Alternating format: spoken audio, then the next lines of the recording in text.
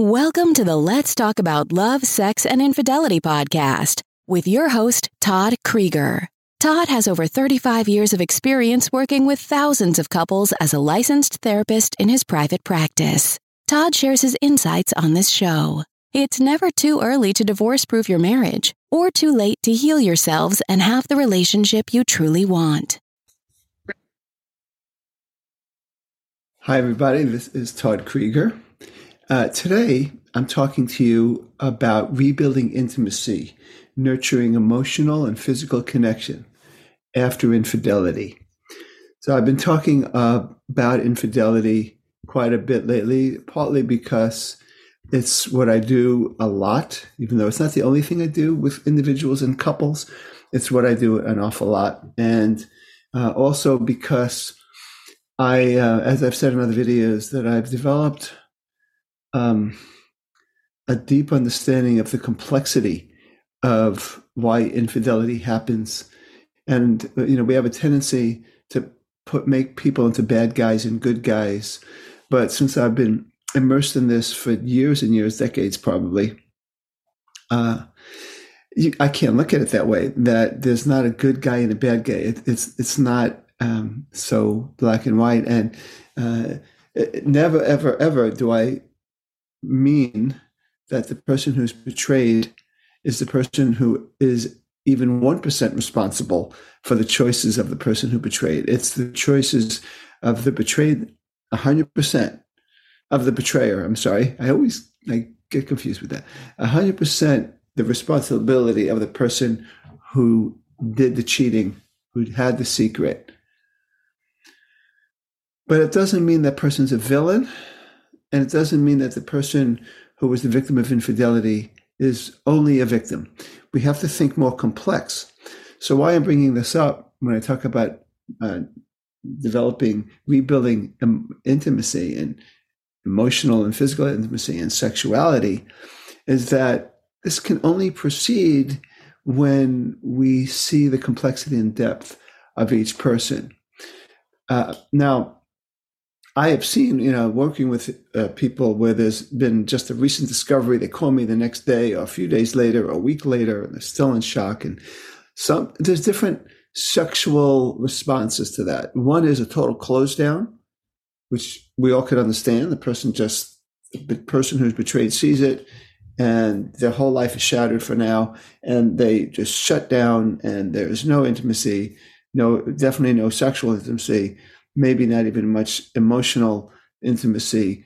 There's a time to heal the person's wounds who was betrayed, and the person who was discovered is maybe feeling shame, definitely panic, because doesn't want the relationship to end, which isn't always the case, but mostly is the case.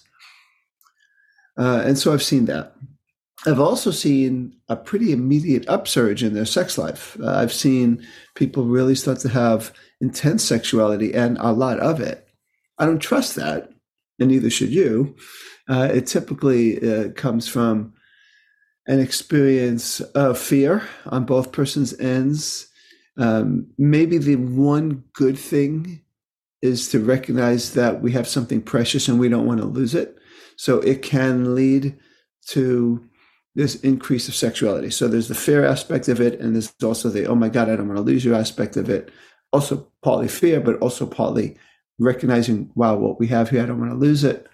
But typically that gives way to another period of slowing down, the reality sinks in, and a lot of pain has got to be dealt with. It's a shock to the system.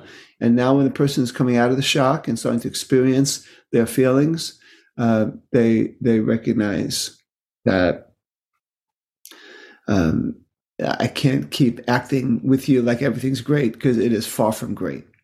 So that's typical if that happens with some couples. Some it's an immediate shutdown, some it's this incredible limerence and sexuality, and then leads to a definite shutdown. So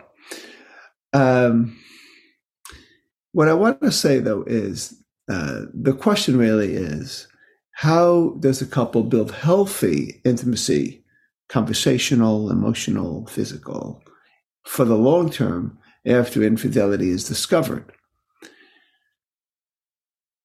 Now, in some ways, the couple is the same as they were before, right? It's the same couple, same two people. Now they've been through this crisis of infidelity, but the same two people. But in some ways, they're not the same people. There's been a discovery. It's not just the discovery of the infidelity, it's the discovery that this person's capable of doing the infidelity. And the person who was betrayed is discovering things about him or her that maybe didn't realize before. So in many ways, you're going to be a new couple.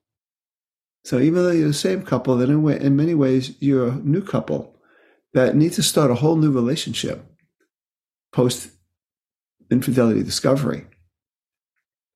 So thinking of it that way, that it's a whole new relationship, we want to act sexually and intimacy like we would in a whole new relationship. It's probably best to slow down. Probably is best to start by getting to know each other, because there's things obviously that you're discovering about yourselves and each other that you didn't before, or that you ignored before, which we do oftentimes unconsciously. But my point is that we're starting to get to know each other. That's what we're here to do. So when we start to get to know each other, the words that come to me is empathy and attunement. Empathy is the ability to get a sense of what the other person is experiencing. Attunement is what happens when the other person gets a sense of, you get me, you understand me. That's why it's so important to attune to our children, because children need to get the experience, you get me, you get that I'm scared, you get that I'm excited, you get that I'm happy, you get that I'm whatever. As a couple, we need to practice empathy and attunement. Not always easy to do without a professional like me, or at least a program, or at least some videos or articles or whatever. And I do help couples a lot with developing that attunement and empathy. What's in the way of attunement and empathy is our own pain and our own reaction to I shouldn't say our pain, our reaction to the pain. My job is to help couples make sure that their connection that they have with each other is stronger than their pain, so that empathy and attunement can happen. Doesn't mean that they don't have pain, but that the pain doesn't take over and shift them into fight or flight or freeze, but that they stay present for each other. So that's when empathy can truly begin. That's when attunement can truly begin. So this is what happens in healthy dating. In a way, you're dating each other. This is where you can discover, though, because you're not really people that just met each other and dating. You are people that, in a way, it's like a whole new relationship, but in another way that you have a past. So what happens with couples is they do need to talk about the matters at hand, the pain. They can't run from it. They need to learn. The person who did the betrayal has to tune in to the other person and listen and understand. Sexual intimacy starts with emotional intimacy for many people, but especially after a crisis of infidelity. To have good intimacy in the long term, you need to have an emotional attunement behind it. So you're tuned into each other. The person who was betrayed also likewise is tuning into what's behind the decision making of that. What do I need to learn about you? You know, what happened? Of course, I talk a lot about that in the program I'm doing, Healing Infidelity from the Inside Out.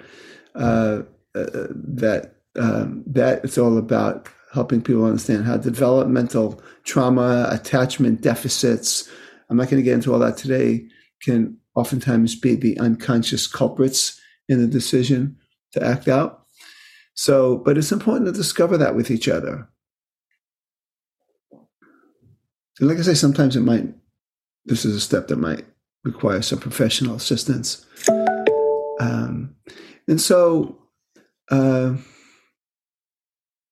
So again, the healthy sexuality occurs best in an atmosphere where you both feel understood by each other at the deepest possible levels. And this establishes a foundation that you may not have had before. Maybe you had it before, but not as good as you're about to have it here.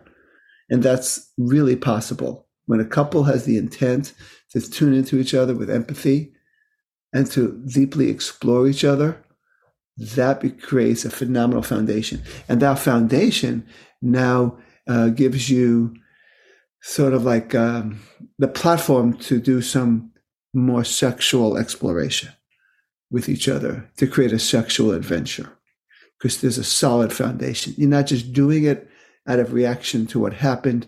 You're doing it out of a base of, I understand you, I get you more.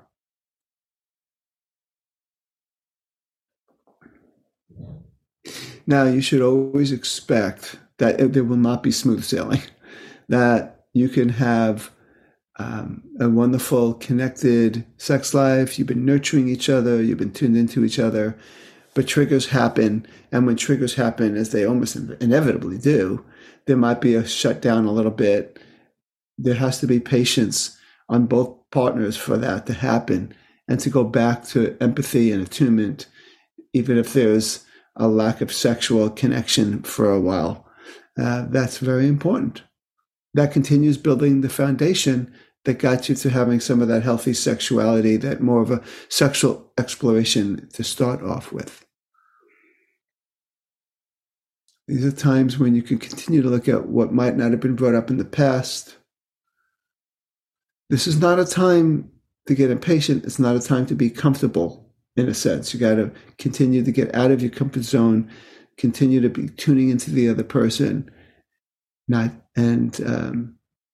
take each other for granted, which of course is sometimes what happens. We just get lazy. We don't communicate the things that we need to communicate. And we stop exploring. Maybe we didn't even know to do it, but now you do. You know the importance of consistent tuning into each other. So you don't want to take anything for granted.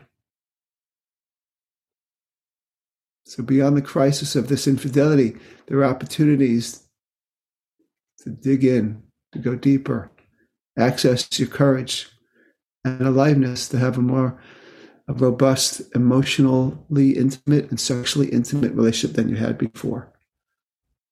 And then the last thing I want to say is that you want to cherish your partner.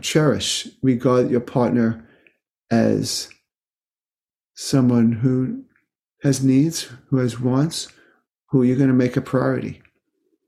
And this is the kind of the wake-up call to make your partner a priority. Your partner feels cherished when you make your partner a priority. So this is just what I wanted to say about how to have the beginnings and the continuings of a healthy sexual and intimate relationship with your partner after infidelity. Like I said, it's a time to be courageous. It's a time to be willing to get out of your comfort zones, and it's a willingness to cherish each other, to recognize what you have and to build it, to co-create it. You're not a good guy and a bad guy. You're not thinking that simply. You're recognizing the complexity, and you're doing everything you can to build a deeper, more attuned relationship. Thank you. That's what I wanted to say. This is Todd Krieger, making the world safe for love. Thanks for listening. That's it for today's episode of Let's Talk About Love, Sex, and Infidelity podcast with your host, Todd Krieger. For free resources and materials, head over to toddkrieger.com. Loved this episode? Head over to iTunes and subscribe, rate, and leave a review. We'd really appreciate it. Thank you.